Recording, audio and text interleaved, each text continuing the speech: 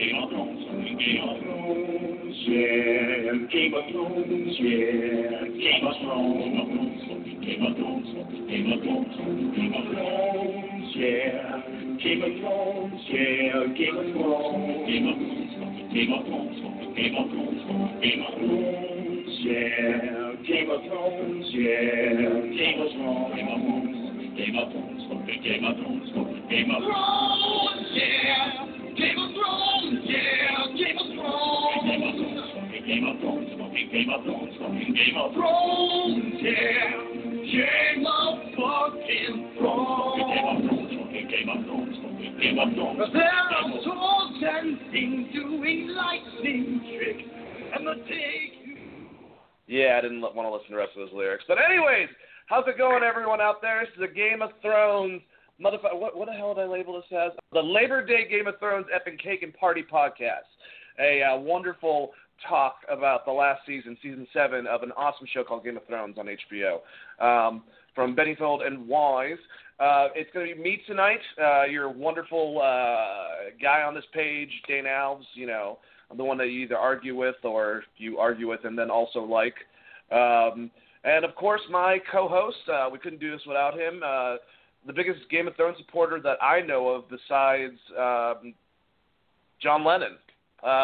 Nick, how you doing? What's up, man? Yeah, dude, he's a big watcher from beyond the grave. He's a big fan of the show. Him and Nixon watch Across it together the universe. every Sunday. Him and Richard Nixon watch the show together across the universe.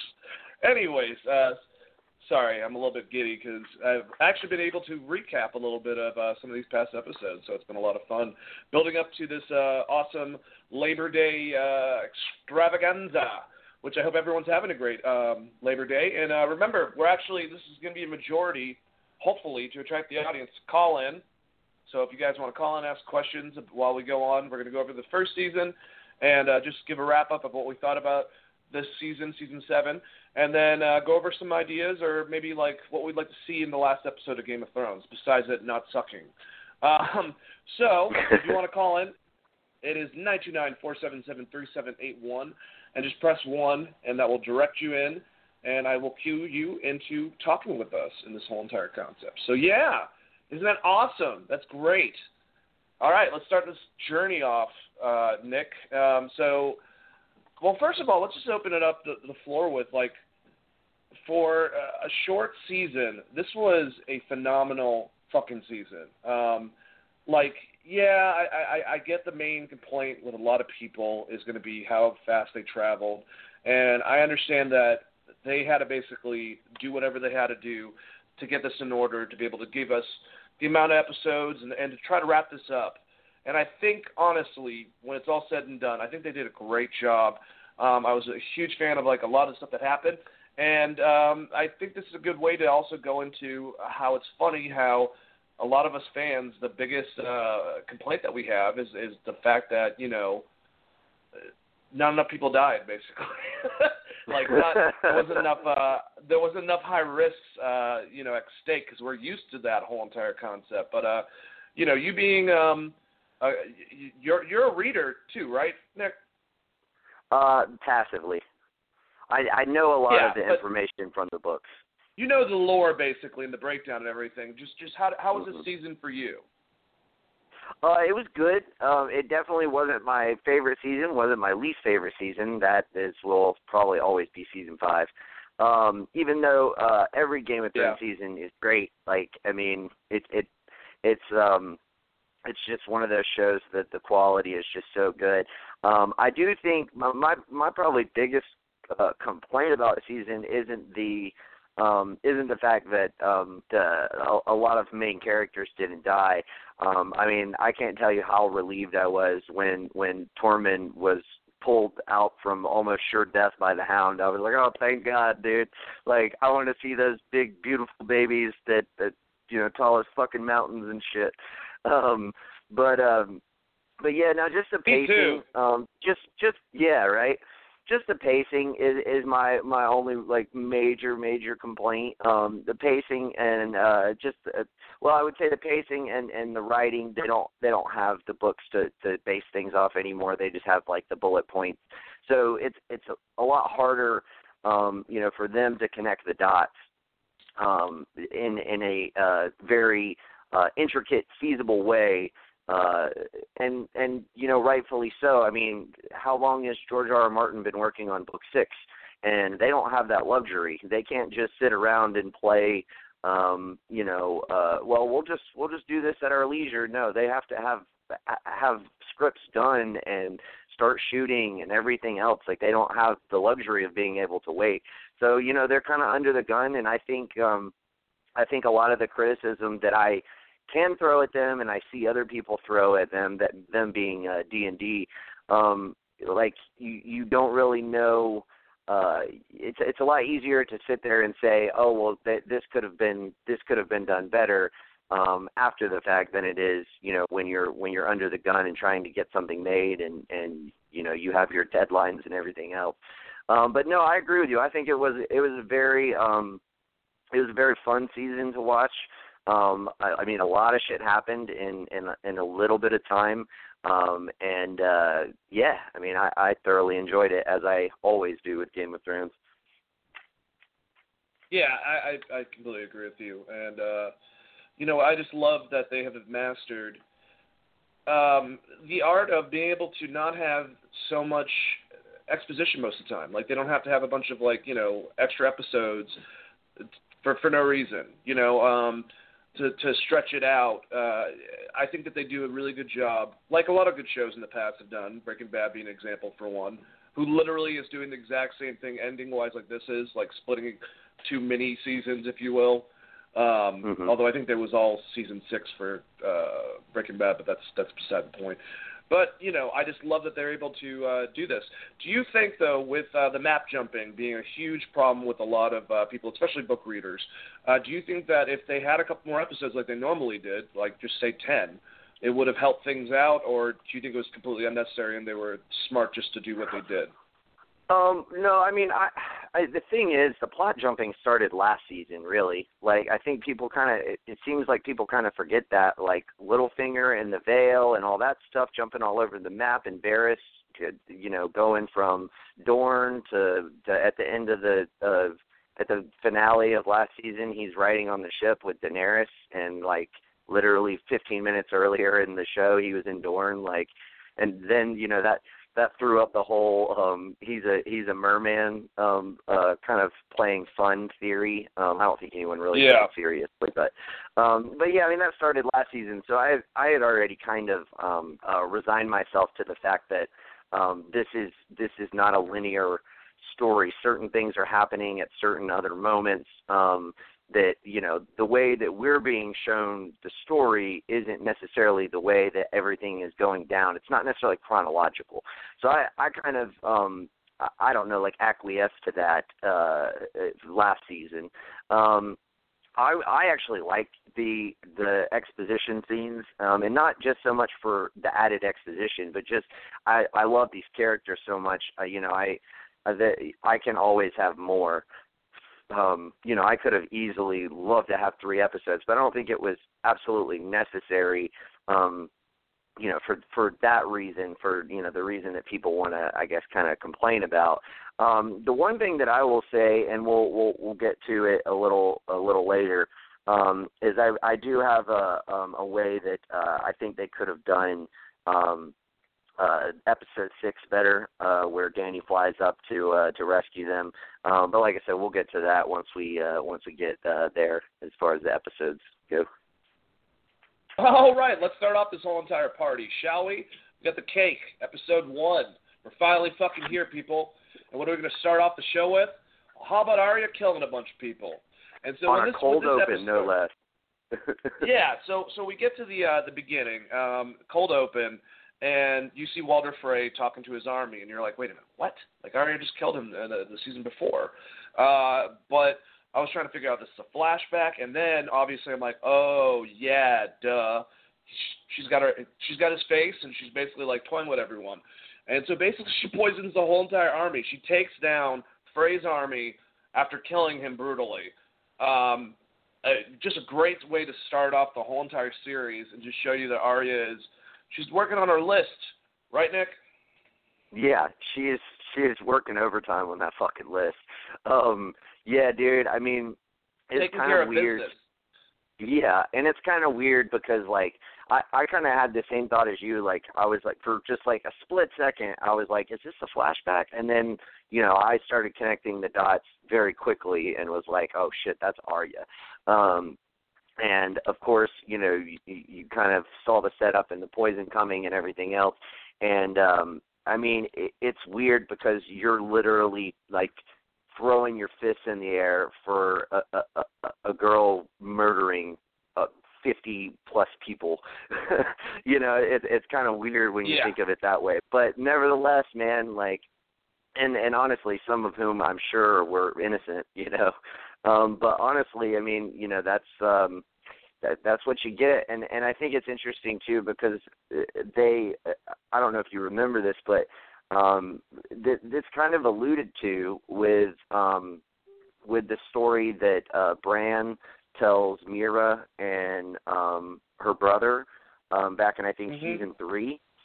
He basically tells them the story of like the rat that you know broke the sacred vow or whatever. I can't remember the exact story, but it was the same. It was the same outcome. Like, you lose everything if you break that vow.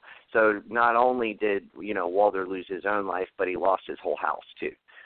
So I mean, that's the kind of up and coming that Game of Thrones delivers on. When you fuck up, man, it comes back tenfold, and fuck them, they deserved it. Yeah, and I guess, like, I mean, really, with this whole season, you see that the villains, there's about, well, I mean, if you don't count the White Walkers, but I guess, yeah. So if you're to count the Night King, there's just Cersei and Euron that you really despise because they've gotten Walder Frey, they've gotten Joffrey, obviously, and they've gotten Ramsay.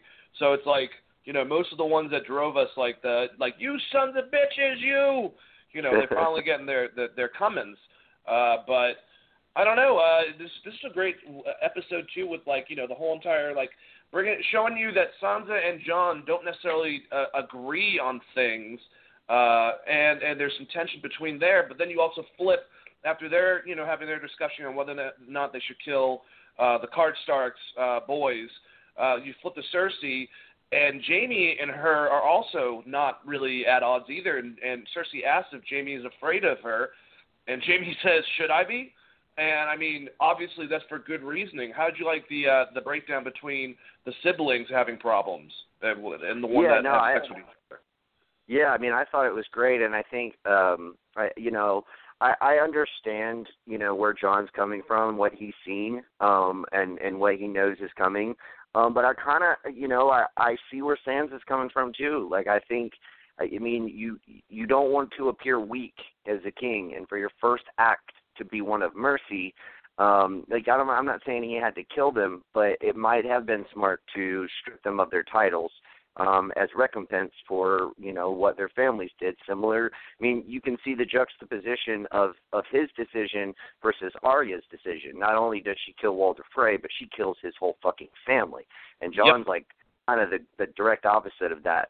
And so, you know, I definitely find that interesting. And you know, as much shit as people give Sansa, man, like, I don't think she gets enough credit for being able to play the game and kind of picking up on things. As she says, she's a slow learner, but she does learn.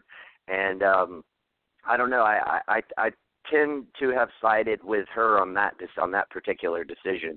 And then I think that the Cersei and Jaime thing that was, you know, just so awesome was how when they're standing on the map, she's standing on the neck and he's standing on the fingers of Westeros, which, you know, is kind of, I think, a possible allusion to the Valonqar prophecy. So that was a cool question, Easter egg. Nick. I was hoping that you'd be able to answer for me. This might have been just me not thinking things through, but was she painting that map over the area where Tommen committed suicide and fell and hit it, and then she put the map over it, or does that have nothing to do with it? Because for some reason my brain went that way when I was rewatching it just a little while ago. I don't think so. I mean, I think okay, I could be completely wrong. I think that's inside, and he obviously jumps from a tower and lands somewhere outside. Okay. I'm not sure where he lands, but yeah, no, I don't think so. All right, so going into this, it's just setting up the whole season. I think the main big thing that happened in episode 1, one of the last two, if you will, is you see the Hound. He's traveling with, I forgot what they're called. Brotherhood Without Banners. Yes, thank you. And they ask him what he sees in the fire. He's like, talking shit about the Lord of Light. And finally, he looks in the fire. And we all know the Hound already has a fear of fires because he's burned by his brother. And he sees a mountain that looks like an arrowhead and the dead army. And that's like the first time that, characters outside of Jon Snow and people associated with him are seeing the dead marching forward. And we'll, of course, get back to the mountain that looks like an arrowhead later on. But the last scene is Daenerys arriving at Dragonstone. She is home, Nick, and she's ready to start things. I felt like she was going to do like, I don't know if you watch House of Cards, but in Kevin Spacey, once he finally gets presidency, he knocks on the table, like, we're ready, but that didn't happen. But how did you feel with the ending of that? Well, first of all, I love the Hound. He's probably my favorite character in the whole fucking series. Yep. And just getting to see, I wish, if I could probably have one wish from this season, I wish we had gotten more from the Hound and Beric and Thoros, and especially as we're going to talk about later, because we lost Thoros this year. It seems like it would have been a good idea to give him more screen time to make that death feel a little more important when it does happen. But I just feel like there was a lot that they could have done with those characters. But I do really love what they ended up doing. I just wish we had gotten more. But I mean, I loved just the Hound's banter between the Brotherhood Without Banners and specifically Beric and Thoros. I mean, it was just great, when he says, like, top knot cunt or some shit like that to Beric because of his man bun. And he says, it's just my luck that I get thrown in with a bunch of fucking fire worshippers. Like, everything the Hound says is fucking awesome. Fuck off. Yeah, and he says cunt like 4 times this season, and that's just terrific. Every time he says it, it makes me fucking laugh. Now that we're on the subject, I don't want to forget about it later on, but one of my favorite parts of the season with the Hound is with him and Tormund, and Tormund's like, when he says cock, and he's like cock, and he's like dick, and he's like cock. I like cock. You would like cock. But that's the whole conversation between the two of them. It's like the Hound is great. He's so clever and smart and charming, even though he's got the mouth of a sailor or a Viking, if you will. Yeah, it's the other way around, by the way. But yeah, he says dick. He says dick. Oh yeah. I bet you do. Yeah, shit, fucking hilarious. Like, and to me, like, I get why people were a little frustrated with that episode, but because of how crazy the mission was and everything, and we'll get to talk about that later. But I mean, I don't see how you can't just enjoy the parts of the episode that are just undeniably good, like all the conversations between the Hound and everybody at any point in time. But yeah, I mean, that was just terrific, and I love the Gravedigger reference. That was so awesome. For those of you who aren't book readers, he is not confirmed, but he's rumored to be a character known in the books as the Gravedigger. Basically, in the show, they kind of, when he comes back in the show, he's, basically working for that town and specifically that one guy, and trying to help these people and stuff like that. And in the book, it's rumored that he's a gravedigger for a similar, like, kind of small town, as sort of a recompense for the wicked life that he has lived. So the fact that he dug the grave for the family that he left to die back in season 3, it's just a really cool way for them to do it. You know, like I just thought Homage. it had really good homage to the books, and I thought that was great. And then when Daenerys gets back, man, that's just it's really powerful. It's really emotional, and it's really cool that they were able to achieve that with no dialogue.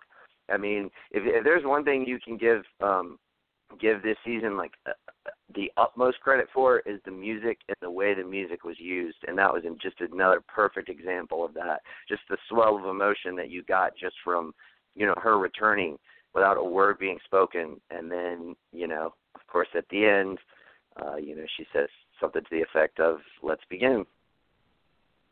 Shall we Let's begin? begin. All right, well, so they do begin. Episode comes in with Tyrion talks ruling without cruelty to Daenerys, which will be something going forward, a discussion they have with her, like which Targaryen should she inherit, personality-wise, you know, her father or her grandfather, I believe. And Daenerys calls out Lord Varys pretty badly. There was a part of me that thought Lord Varys was about to die right now. Shortly after that, after Lord Varys gets her back on his good side, and I didn't really know if he was really being true because, Varys is actually very manipulative. Melisandre shows up, convinces them to communicate with Jon Snow. Dany, of course, wants him immediately to bend the knee, and Tyrion sends a raven asking Jon to come to Dragonstone to meet Daenerys. So it was a really, really cool start, and for us fans of the show, it's like, oh, God, this is going to happen. They're finally going to meet. And, you know, obviously it does, Nick. How was this for a start of Queen Daenerys firsthand at Dragonstone? Well, I just love how she tells, she basically says, you know, send the letter and tell them, that, you know, to, you know, feel free to come visit and bend the knee. And then when Tyrion sends the letter, he doesn't write in for Jon to come and bend the knee. Good move, Tyrion. But no, it was just good move. That would have been the end. It was a fucking slim chance that he was going to come anyway. But you know, of course, you know, they needed the dragon glass, which Sam you know, informs him of later. But yeah, I mean, I thought it was good. I thought I wasn't a huge fan of the Varys scene. I feel like it's unfortunate, but I feel like both Varys and Littlefinger were kind of relegated to not having that much to do anymore. I mean, Littlefinger had one cool little subplot, and Varys didn't really have anything. He's just kind of there. He's just kind of hanging around, which is kind of unfortunate because he's such a major player in the earlier seasons. And then, you know, Melisandre, that's perfect.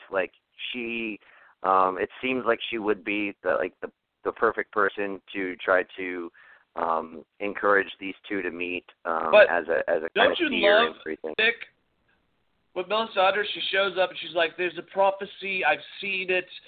She doesn't mention the fact that there's been now two people beforehand with her, but then she goes on. It might not exactly be a guy. It could be a woman, so it might be you. So I'm going to go with you, and you should, she is such a fucking, you know, just a whore. A whore witch is all I have to say. Yeah, I mean, I get where you're coming from. But, I mean, Varys calls her out on it, you know. He says, well, you know, it hadn't done so well for the people that have followed you, you know. So, you know, that's certainly, there's a lot of truth to that for sure. Yep. I don't know. I just bullcrap. Anyways, so Cersei, we're gonna go to King's Landing. Cersei is shown a giant crossbow revealed by that creepy fucking dude. I forgot his name. I always do. That's meant to kill dragons. What's his name? Qyburn. There you go. He's just creepy, man. He should be selling ice cream. He is really fucking creepy. He should not be selling ice cream. I don't know why I just said that. But anyways, Qyburn shows Cersei a giant crossbow meant for dragons. We just basically know now she has some way in order to kill the dragons. And obviously foreshadowing for later on in the season. Yeah. Dany has really a huge cool. meeting. It's really cool, too.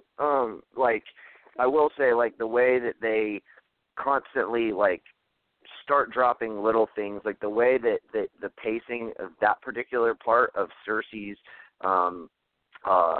basically way to even out the cards in her favor was great. You know, like they did did just little by little, each little thing, so that with each episode that you watch, you're slowly starting to see, like, oh damn, okay, well, the odds are getting better and better, you know, and this episode was kind of, you know, obviously we're not there yet, but the finale of this episode was obviously one of the big ways that she did that. And I'm sure you're like me too. Like with this next episode or this next part, it was a come together of all the strong women in the show outside of Cersei and Sansa, basically. You know, because you have Grandmama Tyrell, and I will always call her that, by the way, and Daenerys and Alara, all discussing strategy, and basically they want Dany, you know, to succumb to her aggressive ways, just go into King's Landing full speed and fuck shit up. And Tyrion's the one that's telling her to back up on that concept, and she goes on with Tyrion's plan and stays with that concept. And then finally, Grandmama Tyrell, you know, wants to speak to her one-on-one, and she tells her to be a fucking dragon, to like, don't listen to Tyrion, basically, and be a dragon. I love that there's so much conflict with, you know, with Daenerys and what position she should start, you know, exploring. And I think Jon Snow and Tyrion bring basically the balance of her realizing she doesn't have to be a, you know, a evil ruler, if you will, or just a powerful one that doesn't care about lives. But you know, this leads also, and we'll do these scenes back to back. This leads not leaving Dragonstone. Grey Worm talks to Miss Sunday, and I for the note for this, I put Grey Worm gets him some ? Like, yeah, that scene was 5 minutes long, and it was about 3 minutes too long. Like, that was probably my least favorite scene in the episode. Like, it was just I just thought it was they didn't have a lot of nudity this season, so they were like, how can we get some boobies in the show? We can't have a season without boobies. So that's what they came up with. Miss Sunday, you have nice boobies. Would you mind it? Yeah. Oh yeah. But I you know what I love most about the meeting with you know, with all of their respective Team Dannys was the kind of quip between you know, Tyrion and Ilaria, where, you know, basically you know, Ilaria's saying they need to go in and do that, and you know, Tyrion reminds her, like, you know, no, we don't, you know, we're not the kind of people that murder little girls. And she says, well, you know, little Lannister girls are coming. And I thought that was great foreshadowing as to her fate down the road. But just like we were saying earlier with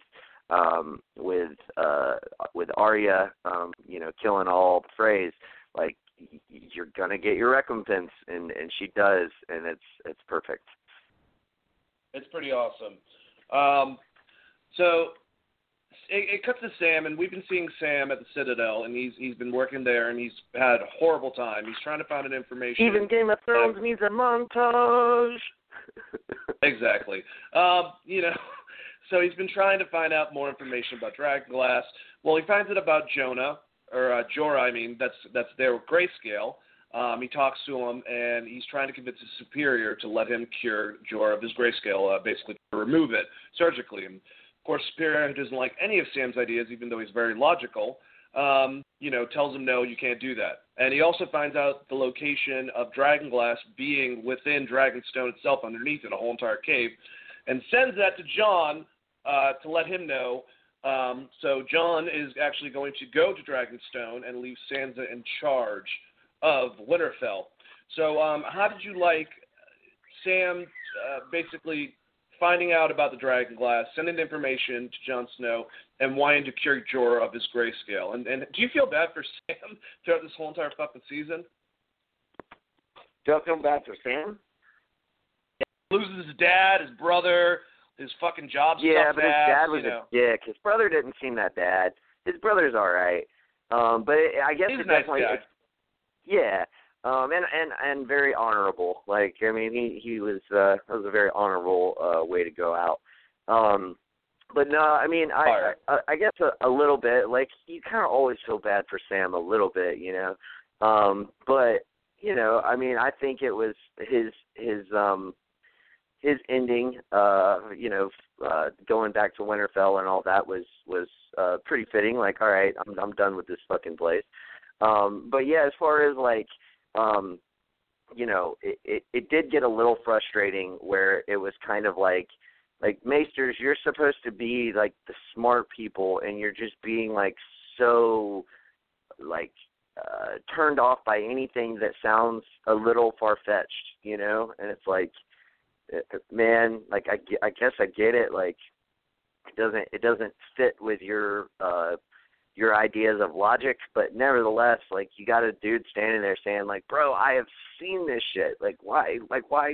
And you know, even the maester that Sam's working under, you know, tells him like, no, yeah, I believe you probably have seen it, but you know, like, everything will be fine. Everything's always going to be fine. Like, well, maybe this is the time where it's not fine, motherfucker. Like, listen to what I'm telling you. But yeah, like, of course, like, I loved the fact that, you know, he figured out the dragon glass thing. That was great. And of course, it's nice to see Jorah again, and you know, to know that, you know, where his arc is going, that he's not finished yet. Yeah, exactly. And I'm starting to think. Do you think that what they're trying to say is that global warming is actually winter's coming? Like, it's a you know, same thing, but like reverse. But you know what I'm saying? Like, never mind. That was a stupid political joke. All right, let's keep on going with this episode. Arya is in the woods. She gets cornered by a pack of wolves, and one of them ends up being the alpha male, which is Nymeria. And she completely rejects her. It was actually really sad. Like, she knew who she was after she smelt her, and she just looked at her and just glanced away and took her pack away from Arya, left her in the woods saying, that wasn't her, over and over again. And we're left with the end of the episode even sadder. So you have the Greyjoy fleet, Yara Greyjoy, I should say. Her fleet is going back home, and it's attacked by Euron's forces. And they basically take Yara, they take Ellaria and her daughter, and everyone else is pretty much killed. Once again, Theon has a chance to man up and save his sister, Yara, and of course he just jumps in the water like a coward. And that ends the episode. So do you have any notes for the ending of the episode, Nick? Well, two things. One, that Nymeria scene made me so sad. Like, I was like, it makes so sense. Sad. Yeah, it makes sense. I mean, for mainly for budgetary reasons. And I just hope that somehow, some way, that's not the last we see of Nymeria, that we will see her again. Oh, they're going to go year. all out in, like, the last episode. All of a sudden, she's going to come in, and then so is John's dog, and fucking, where the hell were they? Oh, it doesn't matter. Don't worry. It's last episode, last battle. Well, they cut the one scene of snow. I don't remember which episode it was, but they cut the one scene of snow because, but just budgetary reasons. Apparently, and I just heard this in passing. It doesn't seem to make sense, but apparently, like, CGIing a dragon is easier than CGIing or cheaper than CGIing a direwolf. So I don't know how that works, but that's the story. I would assume it would have something to do with, like, trying to motion sensor the original dog, or like work off an original animal as opposed to just being able to make up something yourself. You know? Yeah, probably. Yeah. But yeah, that scene was really sad. But I did like what she says, like, that's not you. Obviously a reference to season 1 when Arya says to Ned, when Ned says, you know, one day you'll meet a handsome lord, and, you know, you'll get married and have a bunch of children. And she says but that's not me. Like, that's not who I am. That's not who I ever want to be, nor will be. And so I think that one line turns it from just sad to bittersweet, because you know that she kind of recognizes that Nymeria has a new place. She has a new home. She's this leader of this giant wolf pack, and, you know, she's she's not meant to go back to Winterfell and to be with Arya. And so, there's some recognition of that because of what Arya's been through. And I think that's one of the better things that they wrote this year. I think that was splendid. And then as far as the naval battle, it was pretty cool. I wish it had been a little longer, honestly, but it was still pretty cool. And as far as Theon, I think they did a good job of showing like kind of his PTSD. Obviously he made the coward's decision, but if he had made any other decision, he'd have been dead. There's no way he would have beaten Euron in hand-to-hand combat. So, not to mention, even if he did somehow miraculously do that, Euron's men were all over the ship by that point. So, he and Yara would have just been killed by his men. So I think he made the right decision, honestly. I think I agree with you. Yeah, to an extent. Just it sucks seeing Theon have this type of story arc, and I don't think, even though it's going to end, I think he'll end being heroic. He's probably going to die from that, I'm assuming, in the story. Yeah. So we'll talk more about that later on.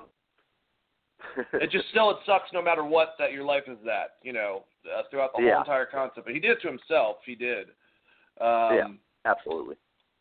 Sound like a Radiohead lyric. Anyways, all right, so let's start off episode 3. Varys is threatened by Melisandre's vision of the future. So Varys tries to go and be like, bitch, get the fuck out of here. Like, we don't want you. Actually, he's more like Lord Varys, like, all right, Melisandre, we just believe that you need to get out of here. I sound like a Beatle. Anyways, and you had it at the beginning, and it definitely slipped into Beatle sounding. It's very quick. Yeah, it sounded like George Harrison. Like, what the fuck? All right. No, but Varys is basically telling her, like, I don't like you. Your kind is just like the other one. Like, you guys caused trouble. Why don't you get the fuck out of here? And she's like, I'm already leaving. And just to let you know, you're going to die just like I am here. Or something to that extent. Basically, he's going to die there. Like, okay. So we know Varys is going to die, probably not in a happy way at some point next season. So at least we're getting over that in our heads of one of our favorite characters dying. I guess that's the reason why they did that. I don't really know. Still a pretty good interaction. Jon finally gets there. He gets to see the dragons for the first time. They kind of freak him out. And immediately within this meeting, without him knowing, obviously, like we already talked about with Tyrion writing the letter, he does not know that Dany just primarily wants him to bend the knee to her. Jon's not about that. He's not trying to do that. He's not trying to piss off the men of the North that look to him. He wants to mine Dragonglass, which primarily happens to be underneath the castle at Dragonstone. And so that you have that problem between the two of them of like, well, if you do this for me, well, they haven't gotten to that part. It's basically they both have direct opposite things they want done, and they're getting each other's ways. How did you like this first interaction between Daenerys and Jon Snow? Did he not know nothing? Because he didn't really have a lot of lists. He had a lot of comebacks to the things she was saying. I particularly like the part where, he said, she said, well, you can hardly hold me accountable for, the transgressions of my father. And he said, yeah, you're right. And that kind of mirrors, him pardoning the Umber and Karstark kids. But, he was quick to say, yeah, but I'm hardly, held accountable to, like, some oath made 300 years ago either, So we're kind of at an impasse here. I thought the scene was pretty well done. I thought Daenerys was a little too aggressive at first. But she, she kind of calms down a little bit, and I thought Tyrion's moderating was reasonably good to a certain extent. But yeah, it was just great to finally get to see these two characters interact. I mean, that's really what we've been waiting for all this time, and it was definitely an interesting first meeting for sure. No, and I honestly think that some of that stuff that was Emilia Clarke's actually best acting when she was coming down the stairs and just biting into him and like letting him know what she's been through, and going through the whole entire concept and had technically assassins trying to go after her as a baby, and like, she's been through a lot basically, and she deserves some respect, but she was acting a little bit ridiculous. But that is Dany, so what do you expect? So anyways, another ridiculous female involved in the show, Cersei. Oh man, she is thankful that Euron has come back. Euron says some really nice comments to Jaime about his sister to him. That's a little personal conversation. And it cuts to Cersei in the dungeon with the mountain next to her and talking to Alara about her daughter. And basically her crazy ass has come up with this scheme where she gave her daughter poison, and she wants Alara to watch her daughter slowly die, get force-fed basically, and watch her just turn into a skeleton, and then she can die afterwards slowly by herself. Pretty fucking fucked up. And she also convinces the Iron Bank to back her because a Lannister always pays their debts. How did you like the little torture scene? I thought it was pretty fucking evil from Cersei. But also, in a way, it was like when she talked about her daughter and she had that emotional part, I thought it was vindicating too. It's very strange. Yeah, well, and I thought it was perfect, man. Like, because I figured there would be some kind of torture, like her daughter would be tortured in front of her. I definitely called that part of it. But I didn't quite expect her to do it the way she did, and it was perfect. Like, that's what you get. Like, you killed an innocent girl, and regardless of the ties of the situation, like your greed and your anger towards the Lannisters caused you to kill an innocent girl, and in turn your innocent daughter loses her life because of it. And like that's just makes sense. And the way that she did it was perfect. And yeah, I agree. I mean, Lena Headey, I think is probably the best actor on this show. I mean, she's just so good. Yeah. And like phenomenal. that was a terrific scene where she says, "Why did you do that?" And you can hear it in her voice, and she's kind of quick to collect herself there and say, "Well, I guess it really doesn't matter because we are where we are, and you're fucked basically." So yeah, I thought it was great. I thought Ilaria got exactly what she deserved. I feel bad for her daughter, but hey, that's just the way the fucking cornbread crumbles. And then as far as her convincing the Iron Bank, like that was another great setup piece for what was to come. And I thought the scene in and of itself wasn't necessarily the best scene or anything, but it was great in setting up what was to come in the at the end of the episode. Absolutely. It definitely showed us what we're going to be in store for, if you will. All right, so Tyrion, the next scene basically involves Tyrion, and he's convincing Dany to let Jon just mine for Dragonglass. He basically says, if it's nothing to us, who cares? And maybe we can build, an alliance between them, and then later on, maybe he'll bend the knee, but like for right now, we should work together, and maybe we can use his forces for later on, which was very smart of Tyrion, and I think that he was starting to gain Dany's, a lot more of her trust as far as leading, until he fucks up at the end, obviously. And basically, we go back to Winterfell. Littlefinger convinces Sansa. Great speech, by the way, from Littlefinger. Probably one of the best actors up there with Lena Headey is, I forgot what the actor's name is that plays Littlefinger, but he's incredible. He basically convinces Sansa everyone is your enemy and everyone is your friend. Basically, like, just play into it. Play the Game of Thrones. Just keep on going into it. If you go into every interaction just pretending, you'll be able to get further because you'll find the information and nothing's going to hurt you. And it was just brilliant. And then obviously Bronn shows up and kind of freaks out Sansa by bringing up Bran. That's right. So many fucking Bran shows up and Bran, Brienne. Like, come on, George.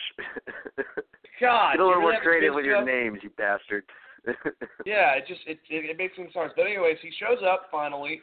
And, has a really weird scene with his sister where he describes how beautiful she looked on her wedding night, proving that he's not all there anymore. He's basically Rain Man at this point. But how did you like these 3 particular scenes?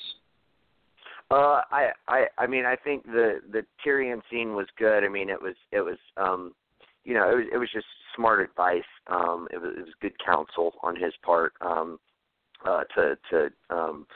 kind of bend Danny into the direction that he thought made the most sense.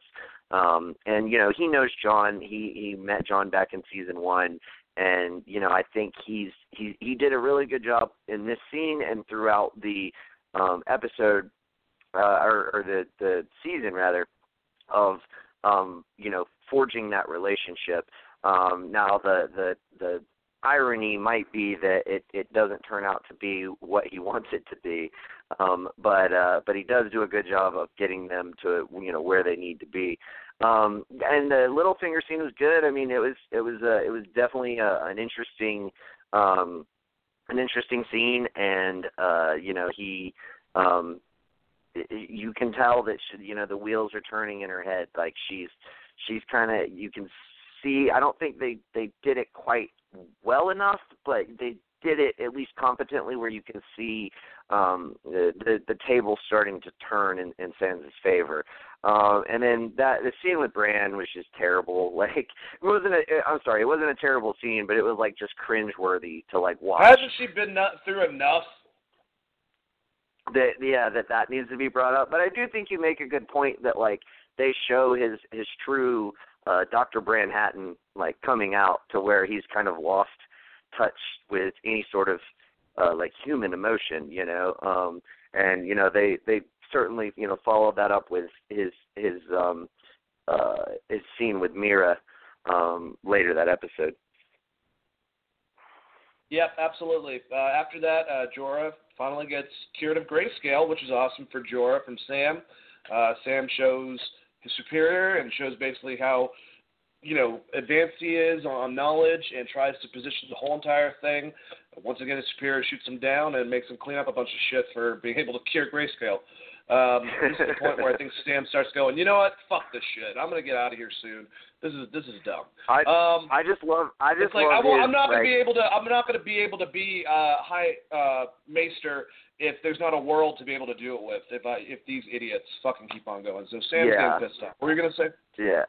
I was just going to say, I just love how he's like, how were you able to do that? And he's like, well, I read the book and did what it said. Like, what the fuck are all those other maesters doing? Like, I get that they're like, well, still, it's a really like risky, arduous like thing, and like, I don't think that quite set up well enough why that practice is forbidden.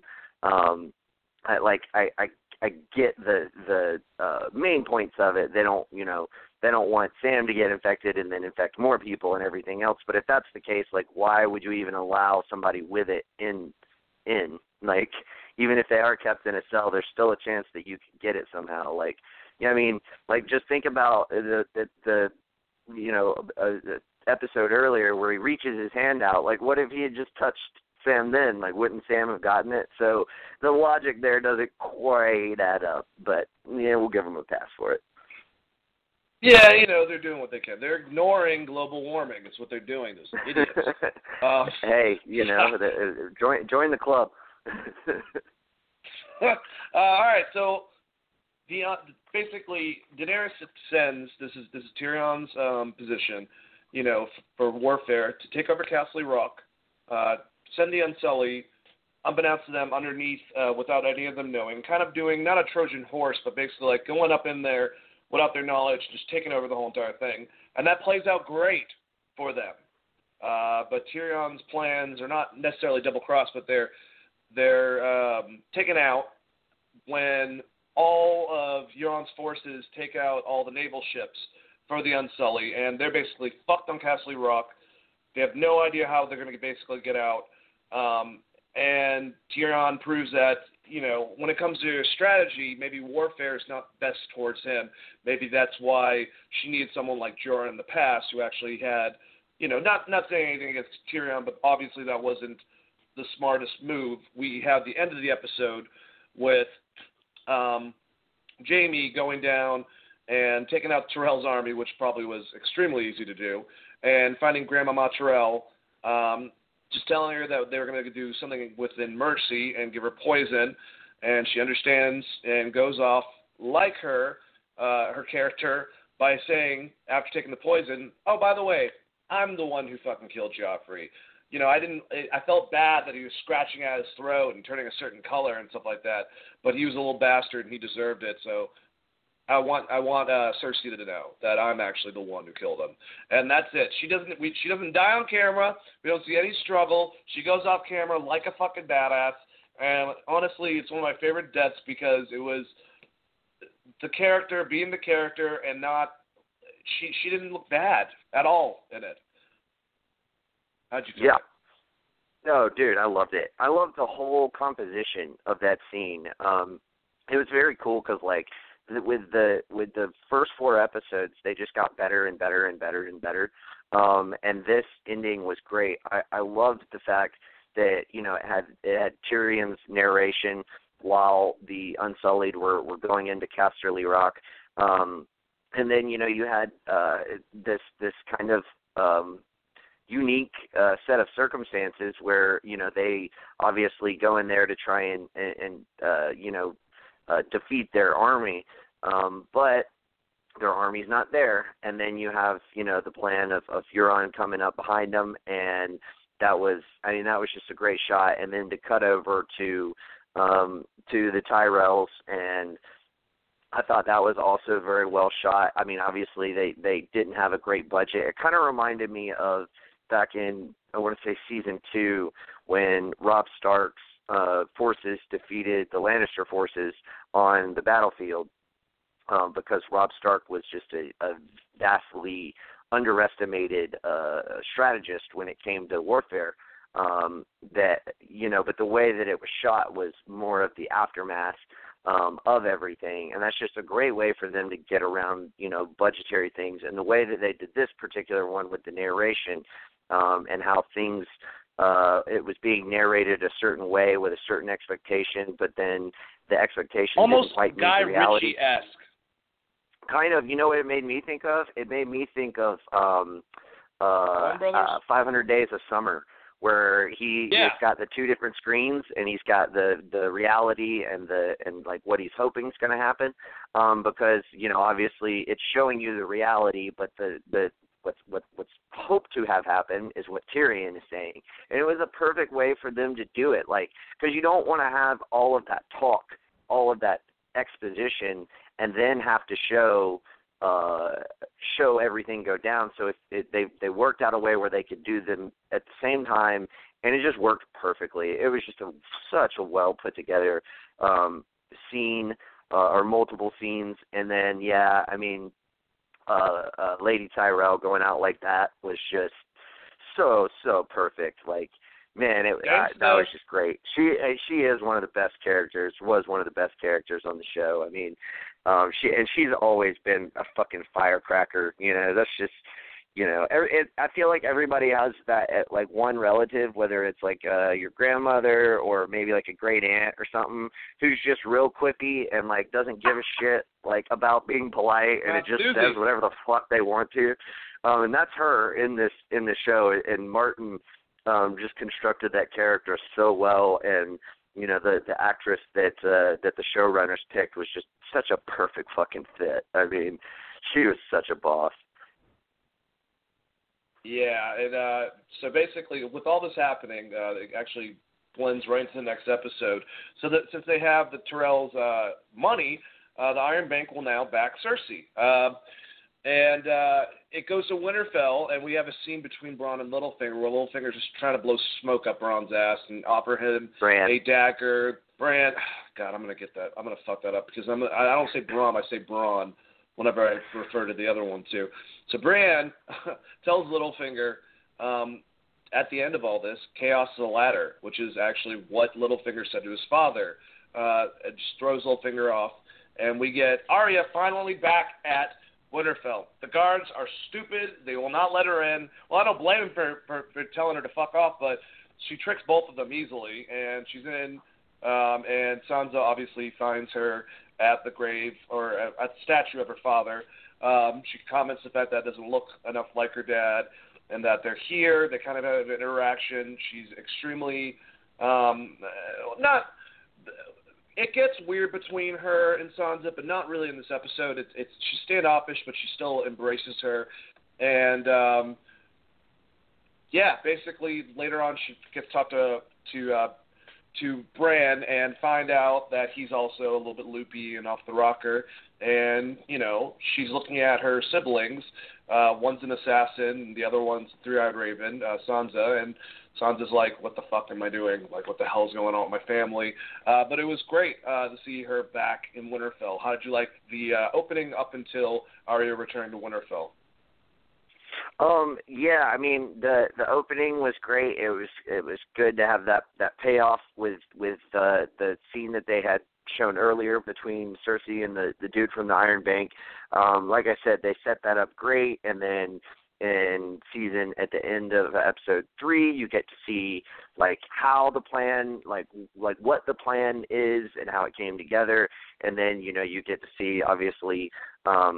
Episode 4, where you know the plan has come together and everything's kind of formulating, and it you know it's interesting. It just like I've always kind of thought, and I think with good reason, especially from the books, like Cersei thinks she's a lot smarter than she is.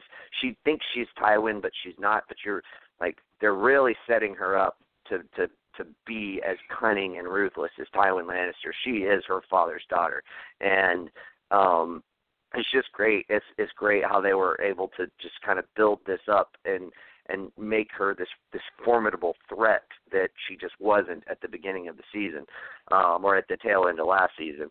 And then the scene with Bran and Littlefinger is pretty interesting. He says chaos is a ladder. That's actually something that Littlefinger said to Varys. I think in like season 3, I believe. Yeah, it was Varys. But yeah, I mean, it was that look, the way they shot that scene, and like the close-ups that jump back and forth, and then the kind of it's almost, I couldn't tell if it was like a tiny fade out or if it was just the actor of Littlefinger moving back, but that like look on his face in the close-up of the shot was just so perfect, and like I loved it. It was really good.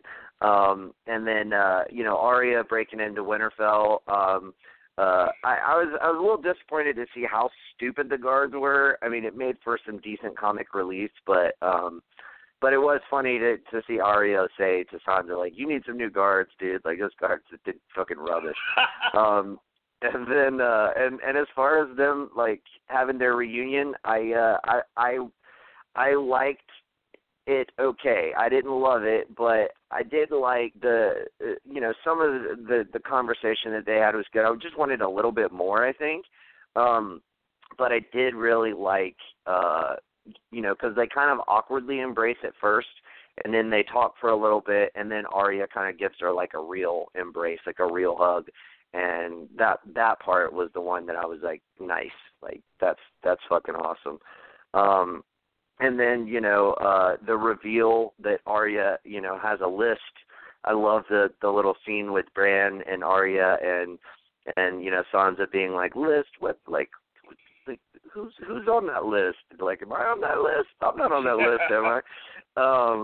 You know, here's emotion for that whole thing. Yeah, and I liked the way they were setting it up until this point. I think they got way too ham-fisted with it in the last couple episodes of the season. But the way that they had subtly set it up until this point, up until through episode 4, I thought was very, very good, and I thoroughly enjoyed it. Yeah, I agree with you. And actually, one of the other side scenes that happened was Brienne and Podrick and them talking back and forth, and Podrick being like, you should be happy about this. Like, the three of them are together. You know, they survived. You know, their mother would be proud of you. And it was a good point. But I think we have a person joining us that's been on hold. Hello. Who's out there? Is that Joelle? That's Joelle. What's up, Joelle? I could smell you from here, Joelle. You could tell, right? It was just that odor. That odor that came through my headphones. Anyway, what was I going to say? So how did you feel, Joelle, with Arya returning to Winterfell? Were you excited about this, being a Game of Thrones fan? As a fan, yeah, it was exciting to see her back at Winterfell. It was a long wait. You know, they made us wait a while before she finally got back there, and she was not even the same person that she was when she left. And so, yeah, there's a lot of things that happened this season in general that you were just waiting, and they had a long build. And this one, I mean, it was probably if I had to say of all the finally moments, this is probably the weakest of the finally moments, but still, it still was pretty cool. To the ending and how everything played out with them double-crossing Littlefinger and all that. Yeah, I agree. Because I agree too. Yeah, but the moment, like, we'll get to it, but the moment where at the end where they had their conversation, that was perfect. Like, that was the moment that we were really waiting for, and that was great. For sure. Yeah, exactly. So, all right, so we get out of Winterfell, and Jon is just realizing, oh, if I'm going to get her to bang me, all I have to do is bring her into a cave, and makes these cave drawings, and, like, you know, no, I'm just kidding. He doesn't do that. But, well, he does have cave drawings. It worked. Hey, it worked the last time he took a girl into a cave. Jon Snow, you know nothing. Just don't listen to girls that tell you that, because they don't know nothing. You got her in the cave. God, I'm sounding like an idiot right now. Jon shows Daenerys a bunch of cave drawings showing the White Walkers and their significance, and she starts actually, I think at this point, really to believe him. Right after this, she finds out that their men are stranded on the Red Keep on Castle Rock, and says, you know what, screw this. I'm not playing around anymore. I'm going to go save them. And, like, Tyrion's like, once again, like, you can't go, like, you know, what are you doing? And she's like, no, I'm not. I need to go there. I'm going to save my men. And that's what she's going to do. After this, we go back to Winterfell for Arya. An awesome fight between Arya and Brienne, and, you know, goes back and forth. Arya shows how much of a badass that she is, that she actually, I think, pins Brienne at the end of this whole entire thing. So, how did you feel about all three of these little things, the cave of wonders, if you will, that Jon was going for? Dany finding out about her men at the Red Keep, and then Arya fighting and beating Brienne. Let's go with you, Joelle. You're new to this whole entire thing, right? Tonight. Yeah, it was all brand new to me. All three were awesome moments. Even though I was kind of shocked at the cave drawings. I didn't expect that. I didn't know that was coming. But cool, you know, overall that was pretty cool. It was pretty convenient. It's like, how did we know you didn't chisel that in there at the last minute? Even though that's more than likely not the case, because I don't think anybody has that kind of artwork. But those little lost children, whatever they're called, the old children, what are they called? Children of the Forest. Children of the Forest, or whatever they're called. Yeah, and we got to see them once, 2 seasons ago. So we know they exist, and it kind of helped Dany realize what Jon was talking about. But even then, she was still kind of skeptical. But I think of those three moments, I think my favorite moment was the fight between Arya and Brienne. That was pretty damn cool to see Arya stand toe to toe with one of the better fighters in Brienne of Tarth. You know, so that was really cool for me. What was the other moment we were talking about? It was Dany finds out that her men are stranded at Casterly Rock. Okay, yeah, that was not as impactful for me, but yeah, that kind of sucked, and Tyrion got a earful for that one. So yeah, so that was I think the first time. Yeah, he did. I think that's the first time I rightfully so. Scolded. Yeah, I mean that was the first time I think I've seen him get scolded, so it was kind of like uncomfortable to watch him get yelled at like that, like bad boy. You know, it was very awkward. Rubbing his face in piss. Yeah, I've done that before. Anyways, Nick, same thing to you. God damn it, I got to do that. Yeah, I actually I really liked the scene in the cave. I think it was I actually, like, the thing is, like, I wanted a little bit more of that. I wanted a little bit more subtlety with along the way with Jon and Daenerys' relationship building, because there was just so much of it that we obviously didn't get to see, because for them to get from point A to point B of, you know, the meeting and the previous episode, and then at the end of the season, it doesn't quite feel earned. But that, that's just because, they were doing a shorter season and they didn't, I guess, didn't have time to do all of it. And we probably would have had to wait until next year to get the season if they had to shoot, 3 more episodes and all that. So, it is what it is. But I did like the fact that we did get a little bit of it. I liked the subtlety of it. I thought it was pretty good. Danny finding out, chewing out Tyrion and finding everything out. I think it was good setup. I think it definitely played out very well. But I kind of agree with Joel, man. I feel like Danny kind of pisses me off the way she talks to everybody. Like her shit don't stink, you know what I mean? She does it to Varys at the beginning, she does it to Tyrion multiple fucking times, and she even does it to Jon a little bit when she first meets him, and it's just man, you gotta calm the fuck down with that shit, I could see a little Mad Queen in you, maybe not even Mad Queen, but you definitely are a little too full of yourself, that's a little concerning. And then Arya fighting Brienne was my favorite scene in the whole fucking episode. The last scene of the episode is the best scene of the episode, but my personal favorite is Arya fighting Brienne. That shit was so fucking cool. I went back and watched that 5 times in a row. It was just so perfect. I fucking loved it. Basically, Arya showing just how badass she is, and just her quippy lines. She's like, I don't want to train with anybody else. I want to train with the person who kicked the Hound's ass. Thank you very much. Right. And then I think it was also really cool, when Brienne, is kind of is taking it easy on her to get started, and then she kicks her right in the chest, and she's like, oh shit, dude, I just kicked one of the Stark girls. And then Arya just spins and fucking jumps back up, and Brienne's like, holy shit, this little girl ain't fucking around, dude. This is fucking awesome. Yeah, I just fucking loved that scene, man. It was just so good. It was so awesome. And then for it to end with that little dagger, pulling out the little dagger after the sword got knocked away, and ends with them both pointing, each of their respective weapons at one another, and kind of a shared smile.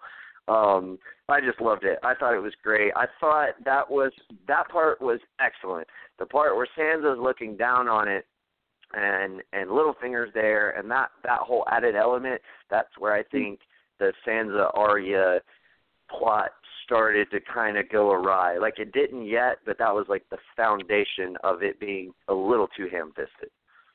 Mhm.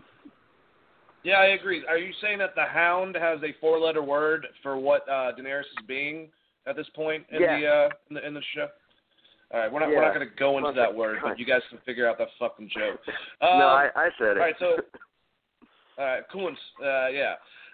So we are at the last part, actually, one of the coolest parts of the season, I think.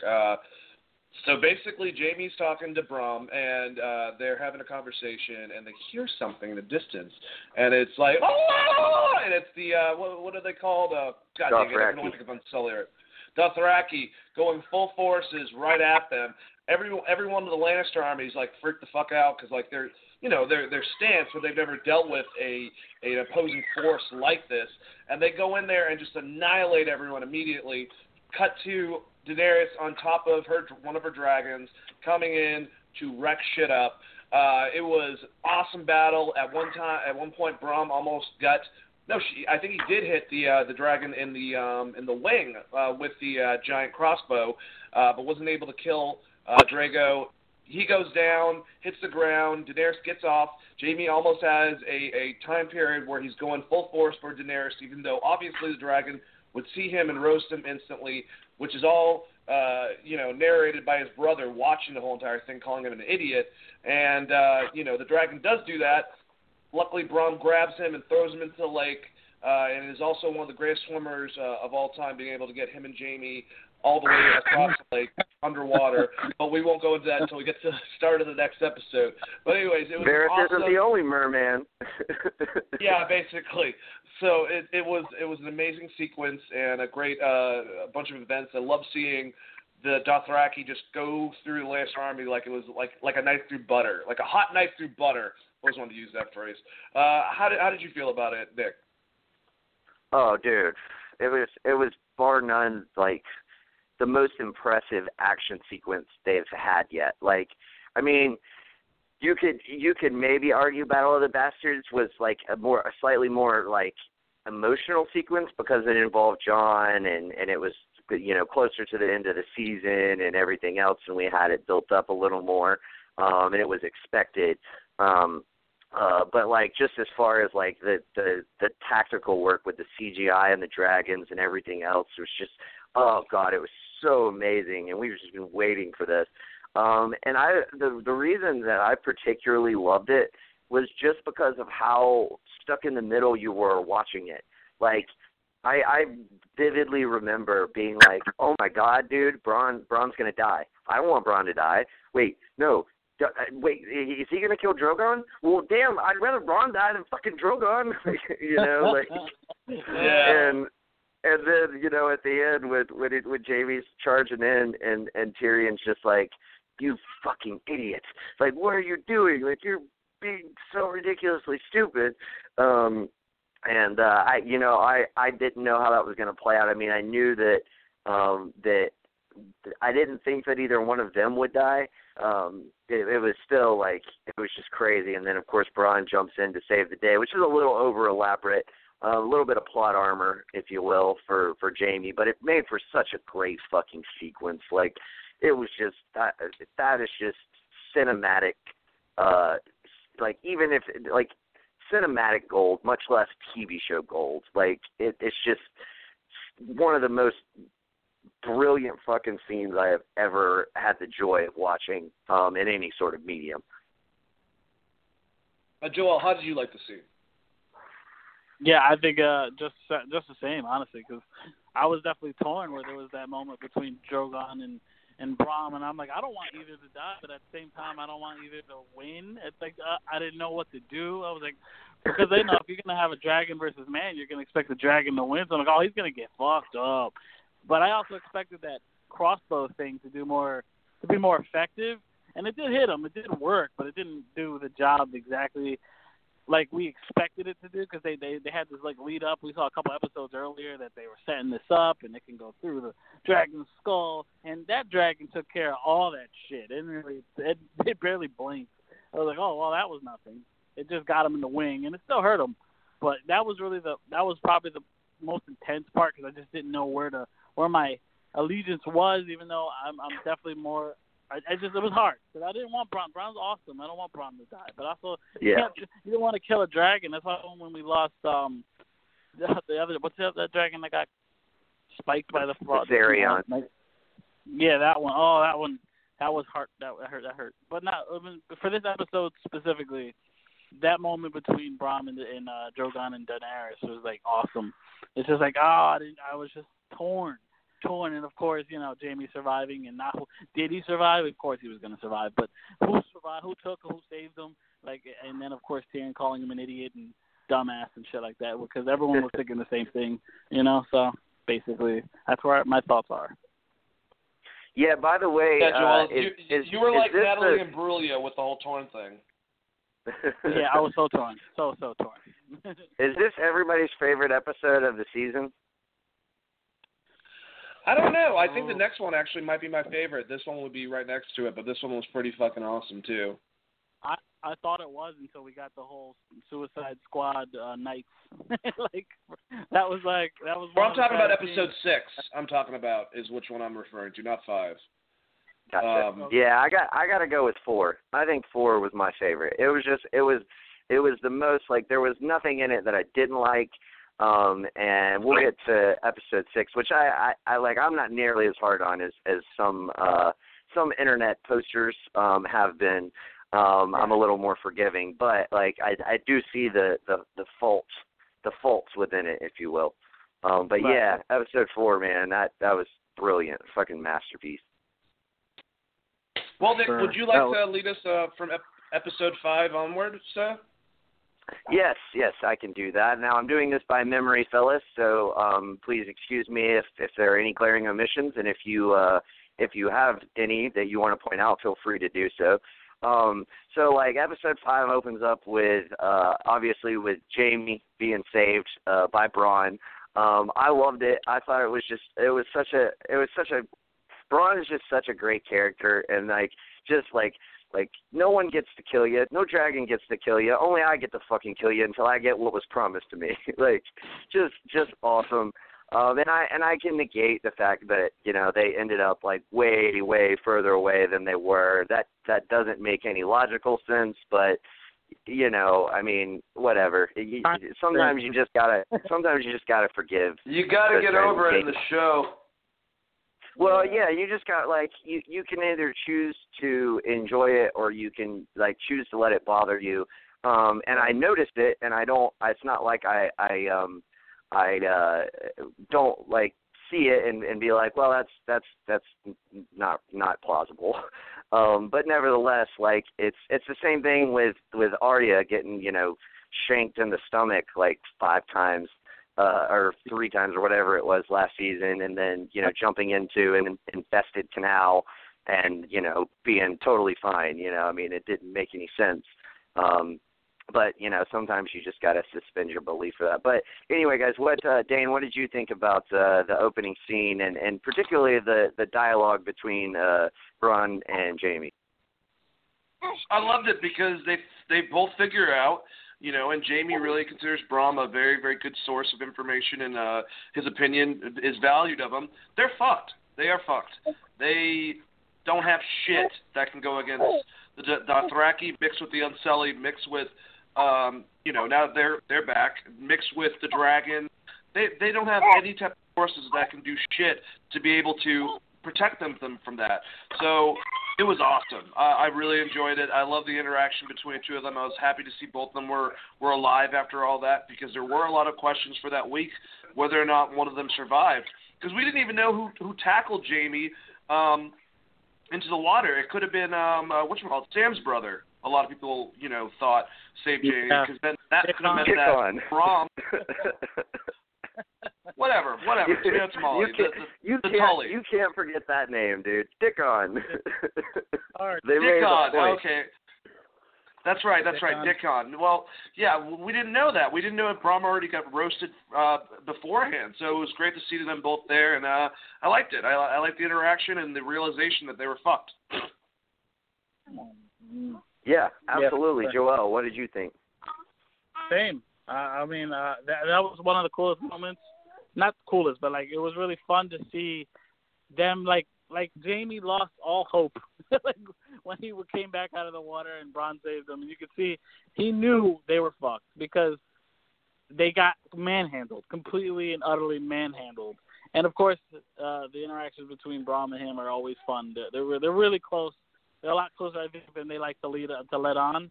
And there's definitely a mutual respect there, and Braun's always fun to have around. But they totally got manhandled, and it was just like the lead up to the next scene, of course, with Cersei and them, or Jamie's next scene with Cersei. It's just fun seeing the expression on his face after he's, you know, survived. Yeah, absolutely. So then we move on to basically Dany is standing there with Drogon, who is, you know, like Joel alluded to, no worse for the wear after taking a spear like in the chest, basically. But yeah, so they're just chilling there, and basically Dany kind of throws down her wrath, and I think it's interesting too. I feel like you have 2 leaders in this season, both Jon and Dany, who make a lot of decisions on whims and don't necessarily like Jon made several decisions without Sansa's counsel, and then wanted to bitch when she had her own opinion about it later. And then Dany does the same thing to Tyrion, and then wants to bitch when he says, "Why didn't you ask me this before?" Like you kind of like of course I'm going to say something. I don't think it's a good idea, and you didn't ask my opinion before we were in front of everybody. So thoughts on that, and then also just the scene in general. Obviously, everybody kneels except for the Tarleys, and they get roasted the fuck alive. Dane, what are your thoughts on that? I think it showed a side of Daenerys that Tyrion really has a good reason to worry, basically. She's merciful, I guess, to an extent, because she let all the other men survive, but she could have given him longer. She shouldn't have just executed as in, like, she basically made a show of it. Not knowing that Sam exists, like Tyrion was right about, like, you could be ending a bloodline right now. Like, that's not something that you want on your head, but she was going by what she wanted to do in the moment, and that's something that we have to worry about Daenerys. I mean, later on when we talk about it, when she finds out Jon Snow's information of, like, who he really is, like, what's going to happen from all that, just because she has tendencies because of her family to be fucking crazy, basically. So we have no idea if that's going to play out or not. But I thought it was really established well, and I liked it. Indeed. Joel, what are your thoughts, man? She was reckless a couple times this season, Daenerys. She definitely had moments where I'm just going to do what I think is right, and don't give a fuck what you think, basically what happened to at least 2 or 3 times with counseling with Tyrion. And it worked out in her favor, though. She made those decisions. She was right about those decisions, and it played out to her favor. And up to that's this why point, anyway. Right, up to this point at least, and that's why I think she did it. And like, I'm making it work, whereas your ideas haven't worked so far, and that's right. kind of where I understand where she's coming from. But it is like the reason you have a council is for those specific reasons. But I mean, that's just happened more than once with her, and especially the way she went after Jon and them. I mean, she went after them and saved them and shit, and like under different type of guidance from Tyrion, where he said, "I wouldn't tell you to do it, but you should do it anyway." I mean, he didn't say that, but basically that's what she did. She's like, "I'm just gonna go and do what I got to do," and you gotta respect the girl for doing what she has to do. What was the other thing that we were talking about? Just how Jon and Dany both seem to make decisions without their counsel, and then how she burned the Tarleys. That's pretty much right. It. The Tarleys. Yeah, but I mean, I get the point with Jon.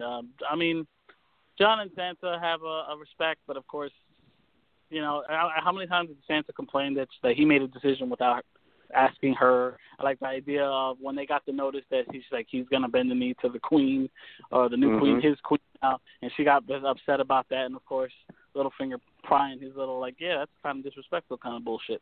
But whatever. I mean, that happened. They both did their thing, and they made the right decisions regardless of the counsel they did or did not take. But of course, the Tarleys, for the most part, you do have for the most part, and then you have the Tarleys where you kind of felt bad for them. And honestly, when I was watching it, I didn't realize they were the Tarleys. I thought they were Tullys.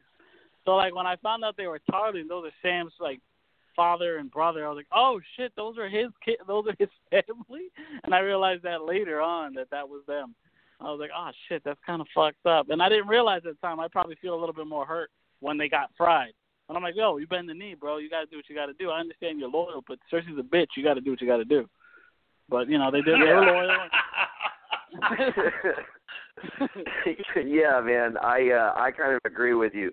And I will say that I didn't really feel bad for Lord Tarley, just because they set him up to be such a dick to Sam, right. Previous season, and even by word of mouth, as far as back in the first season when Sam right. explained how he got to the wall. But you do kind of feel bad for Dickon. I mean, the poor guy's name is Dickon. Isn't that bad enough? And now he's got to be roasted alive too. Like, come on now. But I mean, you gotta kind of admire his pride and his unwillingness to turn his back on his father, and like there is a certain amount of admiration in that decision, even if it was the wrong decision. Whatever, that right through his head right before about to get burned, he was like, wait, why the fuck am I doing this? Yeah, you're probably right. So let's just kind of jump around. We'll move on to the north. We'll tackle that next. So basically, Arya has kind of picked up on the fact that Littlefinger is kind of a manipulator, and she doesn't know anything about him yet, really, but she kind of sees the writing on the wall, and he lays a pretty brilliant trap, and I was very excited that Littlefinger was finally back to doing Littlefinger stuff. He gets them to hide the letter in his room, or he gets the letter brought to him that Sansa was forced to write back in season 1, basically telling Robb to come down to King's Landing and bend the knee to Joffrey. And basically setting up, Arya to not trust Sansa. What did y'all think about that scene? We'll start with you, Dane. I thought it was awesome, man. It was really cool, like you said, to see Littlefinger playing Littlefinger. God, he's another actor I think could play Mr. Sinister really well, just because that's his little thing throughout the whole entire show, is just being the sinister, evil manipulator. His little Sansa, such a creep. Anyways, and I still like them. That's the most fucked up thing about Littlefinger, is that most people that watch Game of Thrones still like his character to some extent because of how, for the longest time it was a game between him and Varys, pushing and prodding people in one direction or the other. So I don't know. I like you said, seeing him plot stuff out and. Not knowing at the time what it was going to come down to about what she found out, and that slowly getting unraveled, and just seeing Littlefinger doing his thing throughout the time of Winterfell. So yeah, it was great. Let's say it was great for everything. Yeah, it was just nice to see him actually have something to do again, because it's been a while, because he's kind of just been, controlling the Vale, and that gave him something to do, but it didn't give him something to do that was like what we love him for, and that's his manipulation. But yeah, Joel, what did you think about that? He kind of took a step back a little bit last year, I guess, not as sneaky. He kind of helped out, and he was kind of a big reason why they won the War of the Bastards. He was the main reason they won that War of the Bastards thing. So Sansa had a great point when she brought that up. And but obviously he did it to help, but he also did it for his own reasons. And it came to play out this season in the castle with him taking. Basically, she took his counsel a lot more. At least it seemed that way, that she was taking his counsel a lot more, and he kept pushing, trying to. You could obviously see he played the game of distancing her and Arya, and of course the whole thing with the letter and hiding the letter, and he noticed Arya was following him, so he was trying to outsnake this new ninja spy, Arya. So I do like how it just played out in the long run, but Littlefinger's a dick, and he kind of got what he had coming to him. So yeah, it was. I think the setup for it was good, and the payoff was good. It's the in between parts that I kind of had a little bit of a problem with, and I would point out that that letter was actually supposed to be a copy. Because they mentioned that the Maester made copies of all the letters, and then when Arya shows it to Sansa later on, she says, "Well, that is your pretty handwriting." So that is an obvious plot hole. But we won't dwell on that, guys. We won't dwell on. One over my head, so. Yeah, it was. I can't take credit for it. I didn't catch it. One of the guys that do the reviews caught it and pointed it out, and I was like, oh yeah, that's a good point. But anyway, so let's jump over to back to Dragonstone, and basically, they're kind of formulating a plan of kind of what to do, and so Tyrion basically wants to try to set up a meeting with his sister, and so he and Davos go over to basically to King's Landing to try and get or to try and get a meeting between Tyrion and Jaime so he can convince Cersei to meet, and all the meanwhile, Davos goes to Flea Bottom, and we get Gendry back. Yay! It's fucking great. Yay. So what did you guys think about those couple different scenes that kind of overlapped with one another, and also what did you think about the scene on the on the shore at the end with the two guards, and them trying to manipulate them and that not working out, so Gendry just beats the shit out of him with his fucking awesome hammer. Dave, you can go first. Well, I love having Gendry back. I just love loose ends being wrapped up, and I loved also the concept they kind of bring forth later on with the fact that we're going to see Ned Stark's, well, not really a son, but the son of Ned Stark, honestly, with Jon Snow and him in battle, just like Robert and Ned were back in the day. So that had a lot of significance to it.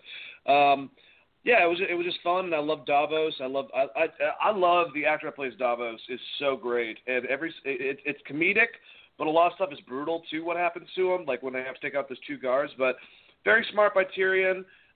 When I was watching this, going back on it, it just was realizing that, holy shit, now we're going to have an interaction with everybody.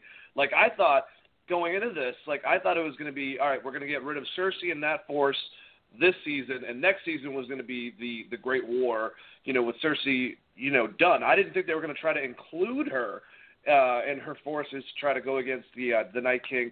But, that obviously plays out later on this episode and going forward. But, yeah, it was awesome, and it was fun leading up to the conversation between Tyrion and Jaime. Yeah, definitely, man. Joel. Yeah, I think the highlight for me was Gendry. I didn't know if we'd ever see him again. I wasn't sure they just ignore the fact that he exists. And I'm like, man, doesn't he have a claim to the throne too, technically? Because he's really Robert's son, unlike the other three who were not his children. Not that anybody knows that except Ned, but and of course the twins. But yeah, I was really happy to see them. Him. I'm sorry, Gendry. He's gotten older. He's ready to fight.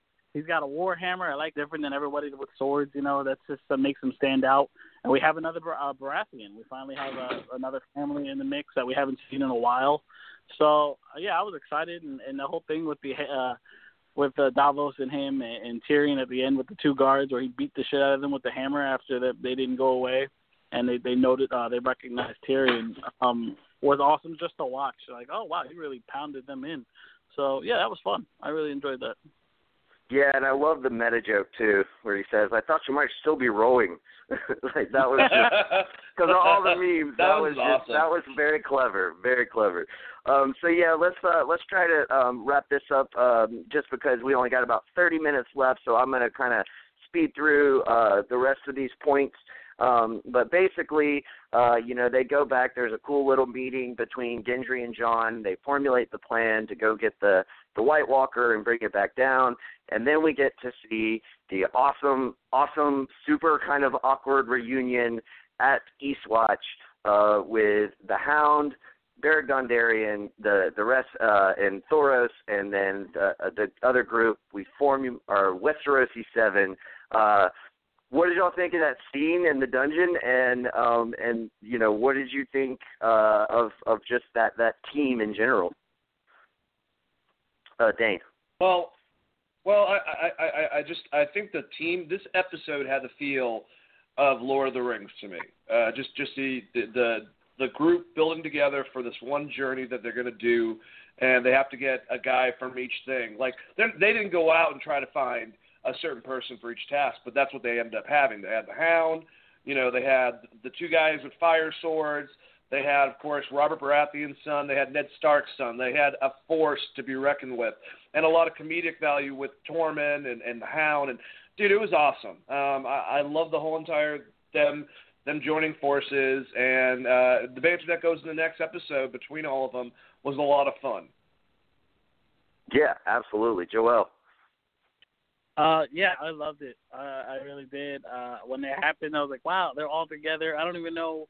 It was just really fun to see, and the whole thing with the dungeon, and they all kind of knew, not all of them, but most of them, they knew each other. They're all connected in some weird way. They all crossed paths, and they're gonna go out there and risk their lives for something they don't know they can come back from. Most of them, at least. They went out there knowing that they probably won't come back, and we can get into that the reality of that afterwards. But they all went out there like ready to sacrifice themselves for what John believed in, basically, and they did it. They went out there, and I loved this group. I really did, and I was kind of happy with the fact that they didn't lose too many of that group. But it was a really fun group to see together. I can't tell you how funny Tormund is, and just I need more Tormund in Game of Thrones. More Tormund and more Hound. I'm more all about Hound, that, man. Both of them.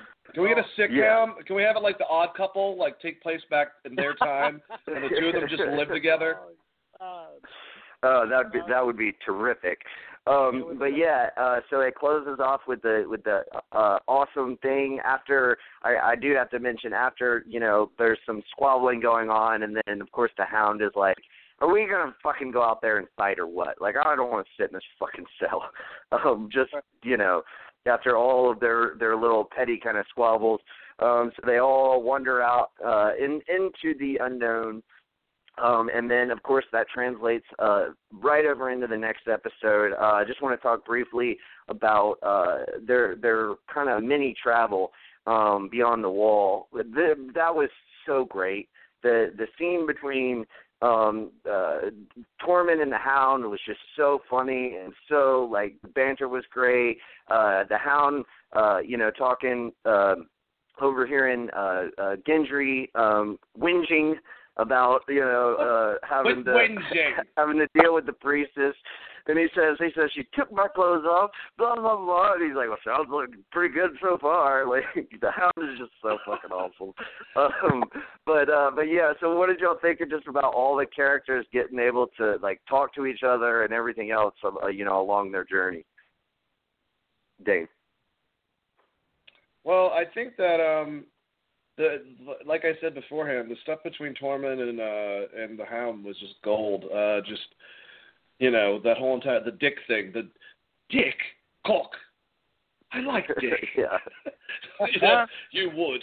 Yeah, that type of shit was hysterical. Like, even when Gendry was talking to the fire, I always forget their name, but the fire. Yeah, and bitching about that, and they'd be like, you sold me. Are you kidding me? Like, no, I'm not over it. It was just great. And also talking to Tormund, and Jon Snow about Gendry being like, I'm so cold, and what do you do around here? He goes, we fuck, and sometimes men aren't around, or just to freak him out. Tormund's great, man. All the lines, all the comedic value in this opening stuff was hilarious, and it was all of them basically just bitching because it was cold out. And I mean, that was it. It could happen in any type of movie. It was like grumpy old men, but not really. You know what I'm saying? Yeah. He says, walking's good, fighting's better, fucking's best. It's just so fucking awesome. Joel, what did you think about all the little interactions? It was the best. That was probably one of my favorite episodes, mainly because of the interactions between the group. And one of my favorite scenes between Tormund and the Hound, and how he knows Brienne, and he was like, "Oh, you do know her." I loved that moment between the two of them. I loved when they fought together. They fought well together. They had really good chemistry for guys that don't hang out together very often. And it was just really fun. I think that's what it really was. It was just a fun episode to see them all together. It was just really fun. And I mean, I know a lot of people had some issues with it, mainly because most of them survived. Not a lot of people died from that group. I think one of them died, right? I think it was Thoros. I think it was Thoros. Yeah, right? And then there was the three other guys who were nameless. Red shirts.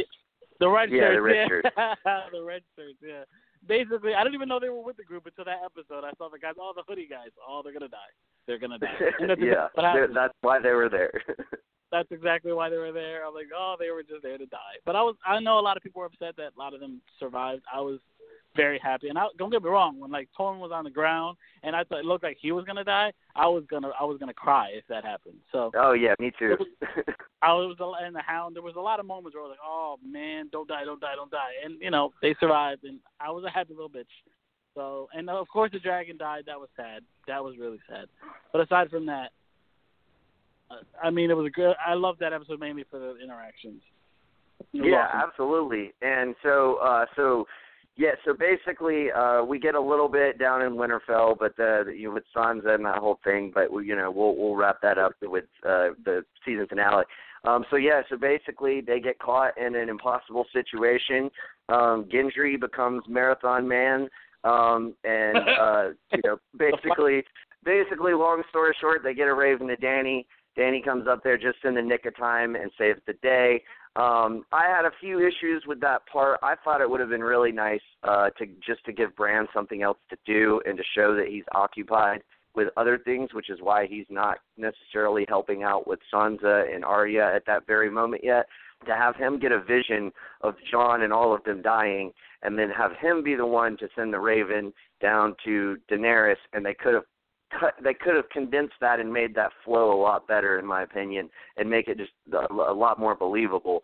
But nevertheless, we got what we got. And as far as an action sequence and everything else, I thought it was really good. Dane, what did you think?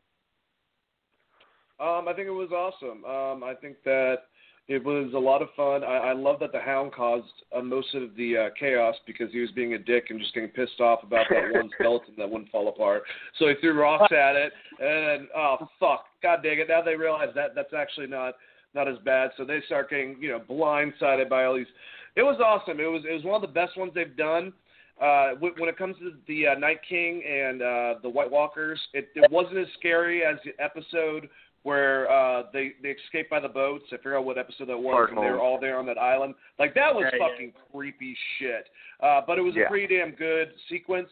Seeing the dragon go down was absolutely nuts. I kind of saw it coming, but the fact that he's an amazing spear thrower all of a sudden and has, like, these magical spears, and the fact that they dubbed the dragon out and then now they have their own ice dragon, fucking crazy. It was a great setup for the next episode, and the last two episodes, I watched them simultaneously leading up to it, and it was so amazing watching that transition because they were just two of the best. I liked it. It was great. Word. Joel, what did you think? Like, I mean, yeah, and again, Dang, yeah, the dragon, man, that was fucking crazy. The dragon going down. And then also Uncle Benjen comes in and dies kind of. Greatest plot device ever. Yeah, I think they could have set that up a little bit better, but regardless, it was good to see Uncle Benjen fulfill the purpose of saving both his nephew and both of his nephews, I guess. Bran last season and now Jon this season. Joel, what did you think about the climax of the episode and like kind of everything that went down? Yeah, I think I liked it more than most because of the fact that a lot of them didn't just die, and there's a lot of them I didn't want to see die. The whole dragon going down thing hurt me like no other. And I think that a lot of people were like, saw the dragon die and were like, oh my God, they got a dragon now. And the first thing that came to mind, I'm like, oh, we lost the dragon. I was thinking on the other side of it. So that's kind of where my head was at. But yeah, I thought it was a great episode. I mean, the climax was fine for me. It ended well. I mean, it was a lot of conveniences though. Like the whole thing, like the fact that he got to the wall so quickly, and then the Raven got to Daenerys that quickly, and then she got to them. Like if you put it all together, it probably wouldn't like work out in like within a day's span. But that's kind of how it felt. So like whatever, I let it. It didn't really bother me that much. So overall, I think the climax fine, honestly. Yeah, I think it would have maybe been set up a little better had they like run up a mountain and had them blocked off on like a pass that that the walkers couldn't get to or something, and something like that may have been a little better setup. But it is what it is. I mean, it's totally defies logic. But as far as just cinema, it was great, and the characters were great. And I'm with you, man. When Tormund looked like he was going to get it, I was like, no, dude, no. Yeah, and we're so happy that the Hound saved his ass, man. That shit was fucking crazy. They have a sitcom coming out. Did you watch that video? Yeah. Did you guys get a chance to watch the video of the Hound playing the guitar and Tormund? Guitar. The actors. Yeah. Oh my God! I want a sitcom. I do. I really want one. Sorry. Keep it going. Yeah, it would be fucking great. So let's move on to the finale. So basically, we get the huge meeting that's been set up earlier in that episode before, and we get all the parties kind of coming together and meeting. I just love the Hound so much. Like, he's just so great. I loved his interaction with Brienne. Basically, her saying, the only one who's going to need protecting is the one who tries to cross Arya, and the Hound just kind of smiles and says, well, it won't be me. Like, that was fucking perfect. And even, like, just the little things, like, where the guy is, like, the Lannister guy is like, what's in the crate? And he's like, fuck off. Like, just awesome. And then, Get the hell out of here. Yeah, his scene with the mountain was great. Like, and then, of course, like, a bunch of other great scenes in there. But briefly, like, what did you like about everybody coming together there, Dane? Oh, it was awesome, man. I mean, just the travel of these people, specifically in King's Landing, and the interactions with people. Like, you were talking about the Hound with Brienne, and I'll bring up the Hound with his brother, just calling him out and, like, saying, like, realizing, like, what the hell did they do to you? You're like, are you even there? Like, and that whole thing, then him leaving to go get, obviously, the body or the White Walker or whatever, the undead that they have, and just seeing the first interactions with Cersei and Daenerys. I mean, it was amazing. I really enjoyed it. I love all those actors, and I love the show. So, of course, this was like, I was like, the whole entire time, Yeah, and Euron just being a total douchebag too was pretty great. Joel, what did you think about the scene of all of them coming together? It was great. It was like, finally. That was one of those moments where you're like, wow, finally, they finally come together. Like, we've been waiting years to see some of these characters interact and some of these characters get back together after being away from each other for so long. It was fun. Like, we got to see Bronn and Tyrion and Podrick back together again after the old early days. That was fun. Brienne and the Hound saw each other again after so long. We got to see Jon and Daenerys meet Cersei. And there was just so many different things. Like, everybody that's supposed to be there was there, and it was one of those moments where, like, we needed it and we got it, and I loved it. It was great. Yeah, I totally agree. Okay, so we get a private meeting with Tyrion and Cersei. I really have two questions about this meeting. One, do you think Tyrion promised her anything to convince her to come back that we didn't see that was off screen? And two, do you even really think that Cersei's pregnant, or do you think that this is all just a ruse? Dane, we'll start with you. I think it's all just a ruse. I really do. I don't think she's pregnant at all. I think she's bullshitting Jaime, and she was just playing into it to even get Tyrion to believe that whole thing. Because, I mean, she was rubbing her stomach, and all of a sudden that he puts two and two together, but I think it's all just a bunch of bullshit. Do I think that Tyrion offered her stuff that we don't know about? I'm going to say no, just because of what Cersei ends up doing, which is, what she wants. So I don't think so. Gotcha. Joel, your thoughts? I didn't think that he offered anything extra in that deal, but it's possible they maybe had some other back talk that we didn't get to see, only because of what happens later with him staring at the door creepily at night. That was the only reason I would ever, because I didn't think so when he left. That's the only reason I would think otherwise. But what was the other point? Do you think she's faking her pregnancy, or do you think she's really pregnant? I did. I still do. I'm not gonna say I don't. I do. I'm probably less likely now, but I'm still leaning towards she's been faking it, because I really believe that obviously Jaime's gonna be the one to kill her. I don't think he'll kill her with a baby in her stomach. So I think she's full of shit. You know what I'm saying? Yeah. No, I feel you. Okay, so we got maybe kind of two more big points for this last episode. So, again, I've kind of alluded to this. I don't think the setup was necessarily the best, but the way Littlefinger finally got it, it was so nice to see Littlefinger finally get what he had coming, and just to see him groveling and begging and Arya just to slit his fucking throat. That was terrific. Dane, what did you think about Littlefinger's fate? Well, you forgot crying, because that bitch was also crying, begging for his life. It was amazing. Yeah. It was awesome. It was so vindicating. It was such a great ending for a character that was a piece of shit and was so good at being a piece of shit. In wrestling terms, we call these guys heels. That he was over. So I loved it. I thought he was great, and I thought it was a great way to go out. Indeed, Joel. Same. He like, I think his reaction to, like, when she said his name was priceless, and it's gonna be a meme for like ever now. Like the blinky eyes. She's like, me? But what did I do? I thought we were cool.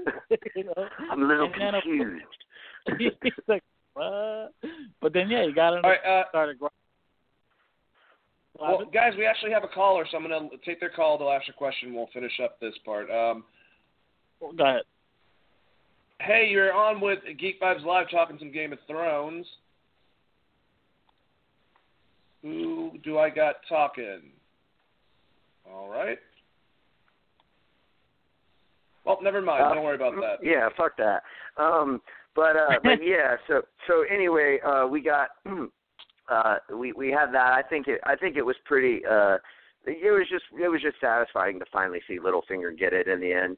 And then we kind of end with Dany and Jon getting it on, both sex, incest. It doesn't. I'm going to be honest. It really doesn't freak me out. I've just become numb to the whole incest thing in the show, so it doesn't really bother me.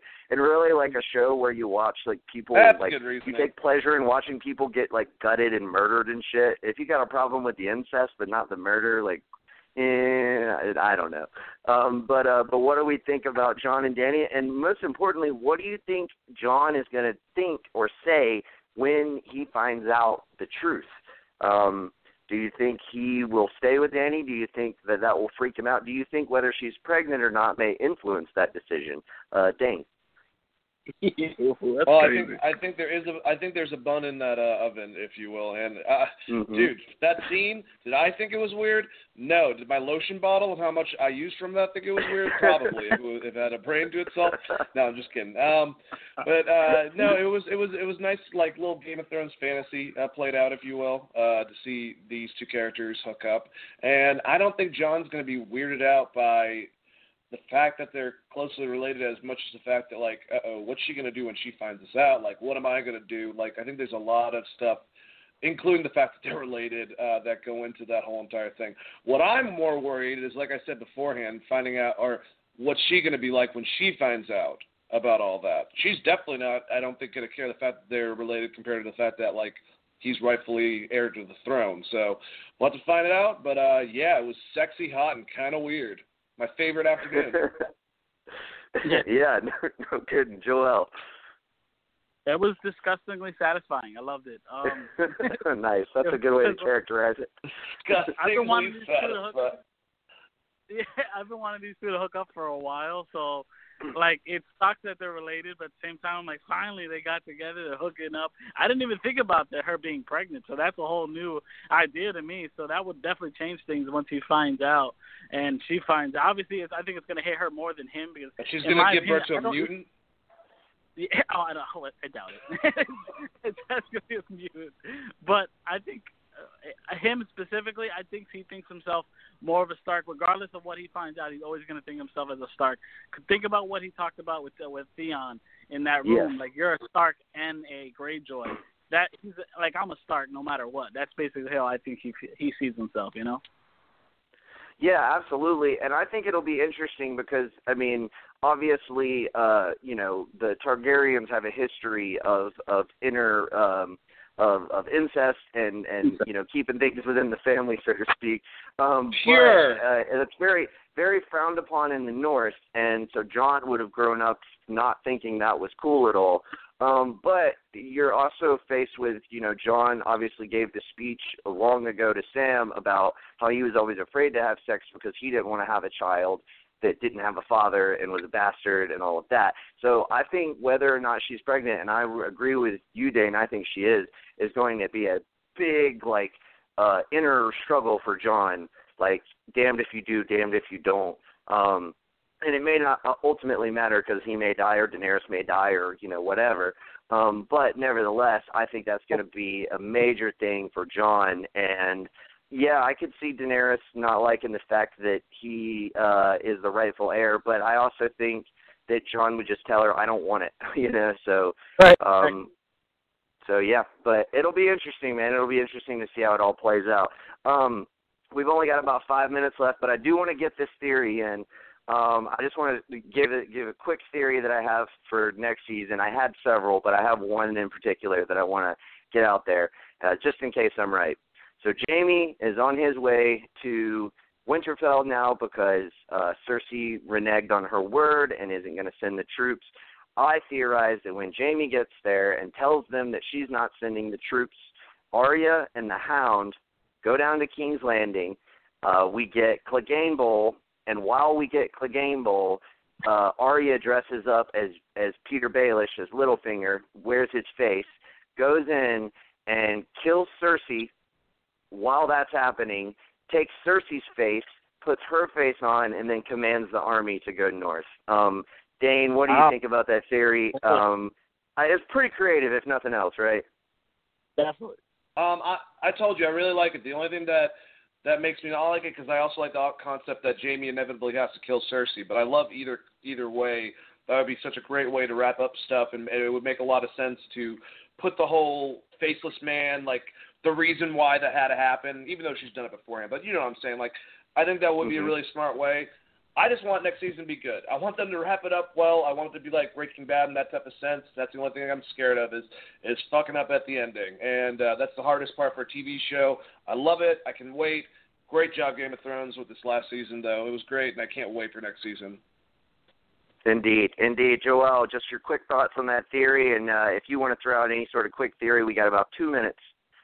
All right. Yeah, no, I agree with Dane. I like it a lot. My only problem is I do want Jaime to be the one to kill her. So that has to happen, in my opinion. I want to see it happen. He's earned it at this point, and she definitely deserves it. So I got to. Yeah, I definitely think it's gonna happen in the books because they made a point not to include the Valonqar speech in the Maggie the Frog flashback scene with Cersei for the show. So I think that might deviate. I think in the books it'll definitely be Jaime. I think in the show, we could see it be somebody else. And I just think it would be a really, really cool, interesting subplot mission that Arya could do, and we get Clegane Bowl out of it. But anyway, Dane, I want to throw it back to you so you can wrap it up for us, man. All right, thanks. I feel like the weatherman now. Actually, no. Really, guys, thanks for joining us tonight. We had a great time talking about some Game of Thrones. I know that we had one question from one person, and I got 2 minutes, 20 seconds, so I'm going to try to get this out real quick. They asked if Jon will find out the truth about his heritage early in the season or late in the season. I think it will be early. And do you think that Jon will end up on the throne? Inevitably, no. Actually, I think that Jon's going to eat it. I think it's going to happen next season. I'm sorry. That's how I'm made now with this TV show, is that I expect the worst. And this season it didn't actually happen like that, but great. Let me get a quick goodbye from my co-host, Nick. You have a wonderful night, buddy, and just send off everyone and wonderful Geek Vibe Nation. Yes, thank you, Geek Vibes Nation, for joining us. It was very fun to talk about Thrones, and I agree with you, Dane. Jon Snow will die. And Joel, do you think Jon Snow's going to bite the bullet, if you will, and say goodbye to the great people out here listening? I don't. I think he's going to survive. I don't think he's going to take the throne, but I think he's going to survive. Interesting. All right, we'll have to find out like next year, guys, and we might be in the works of working on, since the last season, trying to get a weekly Game of Thrones show out for each episode for the last season, but that's not until 2019, so we got some time to talk about that. But you guys have a great night, and we got a little song for you. I wish you good fortune in the wars to come. Word. Exactly. We watching it from the beginning. Movies, lots of movies, showing movies on the show. Game of Thrones, got great movies. Game of Thrones. All right, I'm out of here, guys. You guys have a great night. Game of Thrones. Shit. Valhalla Magulis. What?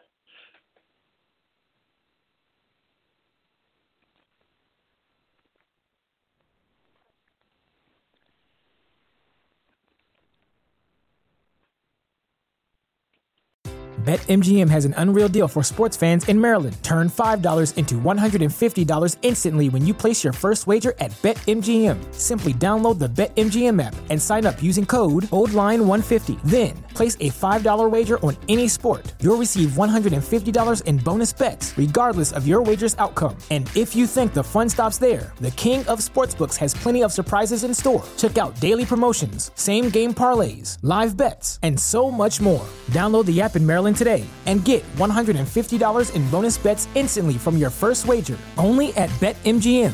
BetMGM and GameSense remind you to play responsibly. See BetMGM.com for terms. 21 plus only. Maryland only. New customer offer. Subject to eligibility requirements. Rewards are non-withdrawable bonus bets that expire in 7 days. From issuance, please play responsibly. For help, visit mdgamblinghelp.org or call 1-800-GAMBLER in partnership with MGM National Harbor. Promotional not available in Washington, D.C.